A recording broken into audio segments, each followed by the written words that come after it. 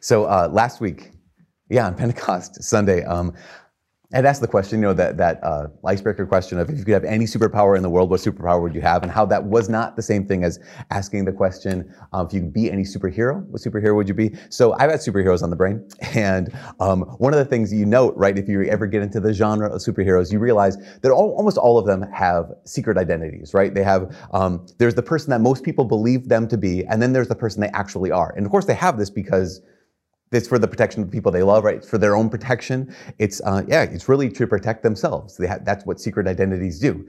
They protect us. Because there's a difference a lot of times between the person most people think we are and the person we actually are. So, speaking of referencing other homilies, I referenced, a couple weeks ago, we talked about Into the Woods as a musical. There's another musical that I came across it a number of years ago, and it's kind of recent. But I love it. It's called Dear Evan Hansen. Have you ever heard, okay, we know Dear Evan Hansen. So my friend Nick introduced me to it, but he said, okay, listen to this one song. It's called For Forever. He said, listen to this song. And he described it. He said, it's a kid singing about what a day with his best friend would be from the perspective of someone who's never had a best friend. So Evan in the musical, he's never had a best friend. He doesn't have anybody really in his life. He's kind of an outcast. He's kind of he always feels alone. Feels like no one really knows who he truly is. And the title of the musical, Dear Evan Hansen, comes from the fact that his therapist has given him an assignment. And every day he has to get up and write a letter to himself, like Dear Evan Hansen, this positive, encouraging kind of letter. So on the first day of his senior year in high school, Evan goes to school, and there's another kid, his name's Connor, and Connor's also kind of an outcast. And Connor he has a not very pleasant encounter with Connor, and Connor takes Evan's letter and he signs Evan's cast. He kind of feels bad, so he signs Evan's cast, Connor. Later on, in the course of the story, Connor takes his own life. And in their grief, his parents and Connor's sister, they find this letter on Connor that seems like he wrote it to Evan. Dear Evan Hansen, sincerely me, all these things. And so in their grief, these parents and this sister, they reach out to Evan saying, like, we didn't know our son, and we didn't know he had a friend. We didn't know you were close. You must have been close. And Evan's trying, like, no, that's not true. But he sees how heartbroken they are. He sees that they're in this place of just desolation and sadness. And so he makes up this friendship to try to give them some comfort and tries to let them know, actually, no, Connor said he really loved you as his mom and dad, and Connor really loved you as his sister. And in return, basically, Evan finally feels seen. He finally feels known. That in the midst of in the midst of this lie, he feels loved for the first time. And at some point, as you know, the story has to go. He has to come clean. He has to tell this mom and dad who've loved him, this sister who has loved him, what he's done. And it's the third to last song. It's called Words Fail. And in it, Evan, he has these words. He says, I know this is just, he says, here's the line, right? So this was just a sad invention. It wasn't real, I know. But we were happy. And I guess I couldn't let that go. I guess I couldn't give that up. Because I guess I wanted to believe, because if I just believe, then I don't have to see what's really there. I don't want to have to see what's really there. And he goes on, he says, no, I'd rather pretend that I'm something better than these broken parts. Pretend that I'm something more than this mess that I am, because then I don't have to look at it, and no one gets to look at it, and no one really sees. Because what if everyone saw? What if everyone knew? Would they like what they saw, or would they hate it too? And this is just him looking inside, thinking again, what if they saw? What if they knew?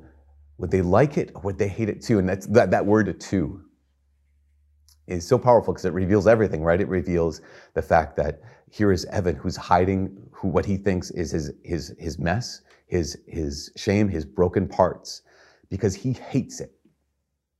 Then when it comes to like who he really is, his secret identity, if they saw it, they would hate it too. And again, just this musical, the whole story, the thing just moves me. And it moves me not only because, of course, we see ourselves in this kind of thing, but also I just see so many people that I work with, to talk with, interact with. That is exactly how they feel. That sense of I have to walk around with a secret identity. Here's the me most people believe me to be, and here's who I really am. This not just the secret identity that I'm hiding from people, but a secret identity that I actually hate. And the awful thing for Evan is that he doesn't actually even know the truth. And the awful thing for so many people, he doesn't even know his actual secret. So many people, they don't know the real secret. They don't know their real secret identity. Ultimately, because we've lost the story. We've lost our place in the story. We've lost the reality of where we come from and what we are. But if we remembered that, if we remembered where we came from, if we remember what we are, then everything changes. So where do we come from? What are we? In the very first chapter of this book, God makes it very, very clear. Here's what you are. I have created you. You are a person made in my image and likeness. This is what God is declaring. What we are is we are a person. What you are is you are a person made in God's image and likeness. What does that mean? That means that you have a worth that can't be taken away. You have a dignity that can't be erased. If made in God's image and likeness, it means you have an intellect, you can think. It means you have a will, you can create, like you can choose. In fact, what you are means you have to choose. In fact, God made you in such a way. What you are is in his image and likeness, and because of that, we have to choose. In fact, because of that, our choices matter. Every decision that we make matters. Our choices, what we do, makes a difference. Because here's the thing. Our choices, what we do two things. They give shape to what we are, and they reveal what we are. What we do gives shape to what we are, and what we do reveals what we are. So you're made in God's image and likeness, and our choices, they either clarify, confirm, and strengthen what we are. Because we're made in God's image and likeness, and if we make choices according to that, yes, it clarifies, it confirms, it strengthens what you are, or it can disguise, it can distort, and it can destroy what we are. So our choices shape what we are, and secondly, our choices reveal what we are, because it's through our words and actions, what we say or we don't say, what we do or what we don't do. Our entire life, every choice reveals to others what we are. In fact, we only know a person through what they do. We can only know a person through what they say. So again, what we do gives shape to what we are. What we do reveals what we are. And the same is true when it comes to God. It's same and different, right? Different because God doesn't change. He's not becoming something more. God just is, right? So God is perfect. He doesn't grow. So that part is different. But the same part is what God does reveals to us what he is. And what God has done is he's revealed his attributes, right? God reveals that he is holy. God reveals that he is one. God reveals that he is wise. God reveals that he's just, and he's powerful, and he's good. Again, Scripture, God reveals what he is. He's the creator. He is the redeemer. He's the sanctifier. I think it's worth pausing and just asking the question why for a second. I don't know if you've ever asked that question, like, well, wait, why does God reveal himself? Like, why in the world? If you're God and you are omnipotent, omniscient, you don't need anyone else to know who you are. Why would God do this? And I think sometimes people fall into the trap of thinking, well, it just seems like God wants attention. Like, okay, everyone, guys, God wants attention over there. Like, let's give him some attention. He wants to be worshiped. He wants to be adored. He wants all these things. That's not the reason why. God is not desperate for you. He's not desperate for me. He's not desperate for attention in any way, shape, or form. What God is, in fact, there's this line in the Catechism. In fact, it's not just any line. It's the very, very first line in the entire Catechism. It says this. It says, God, infinitely perfect and blessed in himself, right? So God doesn't need anything. God, infinitely perfect and blessed in himself, in a plan of sheer goodness, freely created humanity to make us share in his own blessed life. For this reason, at every time and in every place, God draws close to humanity. Again, God doesn't need anything. He isn't needy. He isn't desperate. It's out of his fullness that he wills to create. Out of his mercy, he wills to redeem. And out of his love, he wills to sanctify. And those three things that create, redeem, sanctify, those three things are what God does. But there's something even deeper. Because yes, to create, to redeem, to sanctify, those are what God does. But love is what he is. And I think it's worth asking the question too, how is that possible? How is it possible to say that God is love. Because people say that all the time, right? I talk to people who will say things like, I'm spiritual, I'm not religious. Like, I don't believe in any, organized religion kind of thing. But all I know is that God is love. And I think that's really cute because you can't actually say that. You can't say that and know what you mean unless you believe in the Christian revelation. What I mean by that is this, is to say that God is love is to say that you know the secret identity of God. And only Jesus has revealed the secret identity of God. In fact, I would say, yes, God is love, but you only know that through the Christian revelation. We only know that because Jesus reveals God's secret identity. In fact, the Catechism again says this. It says, by sending his only Son and his Spirit, the Spirit of love, God has revealed his innermost secret, that God himself is an eternal exchange of love, Father, Son, and Holy Spirit.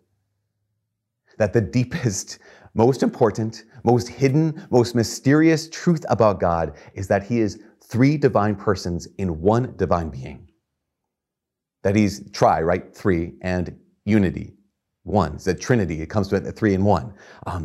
That the Father is God, and the Son is God, and the Holy Spirit is God. But the Father is not the Son, and the Son is not the Spirit, and the Spirit is not the Father. That the Son is begotten of the Father, and the Spirit eternally proceeds from the Father and the Son. Again, that sounds so complex. It's all these kind of words. Another way you can think of it is God is one what and three whos. And these three whos, the Father, Son, and Holy Spirit, are co-equal and co-eternal, that from eternity, the Father pours himself out in love to the Son. The Son receives that love and pours himself out in love to the Father. And that love between the two of them is so real. It's actually another person. It says, what is important, but who is deeper? That what is the nature? Who is the identity? That what is critical, but who is relational? And that's why there are some choices that actually change our who. So there are some choices that actually change our identity. Someone gets married, and now all of a sudden they go from being just simply being a what to being a who. I am now so-and-so's husband. I am now so-and-so's wife. You have a child. Okay, now you're a mother. That's your identity. That's who you are now. You're a father. That's who you are. You even being someone's brother or someone's sister. See, identity almost always is almost always relational. Which is why when you're baptized, you were not baptized into the Creator, the Redeemer, and the Sanctifier. That's not God's identity. Those are just what God does. You are baptized in the name of the Father and of the Son and of the Holy Spirit. You are baptized into his very identity. Here's the relationship, the eternal relationship of Father, Son, and Holy Spirit, that when you're baptized into that identity, into who God is, not simply into what God does, which is remarkable, which is one of the reasons why St. Paul wrote in the second reading today to the Romans, he says, that's why you get to cry out, Abba, Father. Why? Because you've become a new who. Because you've been brought into this relationship. And this is crazy. Baptism changes what we are because it changes who we are. That if you want to know your secret identity, if you want to know your true identity, this is it. By being baptized into this relationship, this eternal relationship of Father, Son, and Holy Spirit, you are now a daughter. You are now a son. Even more than that, you are now a beloved daughter. You are now a beloved son. This is the last thing. So Evan Hansen hated what he thought was his secret identity. The idea, if they knew the truth about me. But what if he knew the deeper truth? What if you knew the deeper truth? There is an antecedent you-ness, right? There is a you before any of your choices. That beneath and more profound than any of the brokenness that you and I find in each other,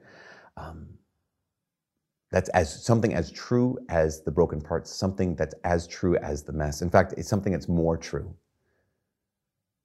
And it's this truth that you are someone made in the image and likeness of God.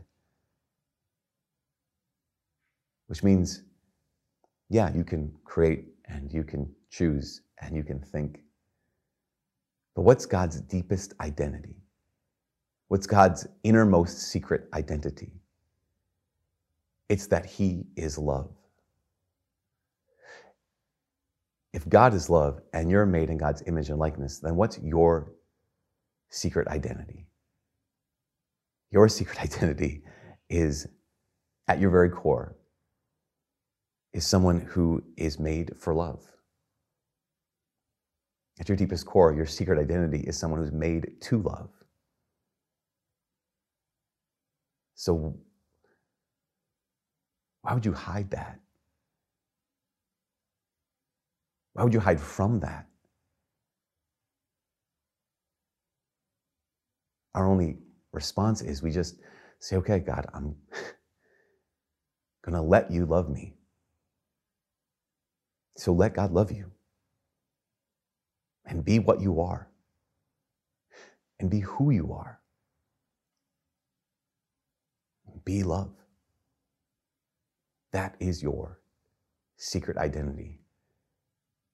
Because that is your Father, Son, and Holy Spirit's secret identity.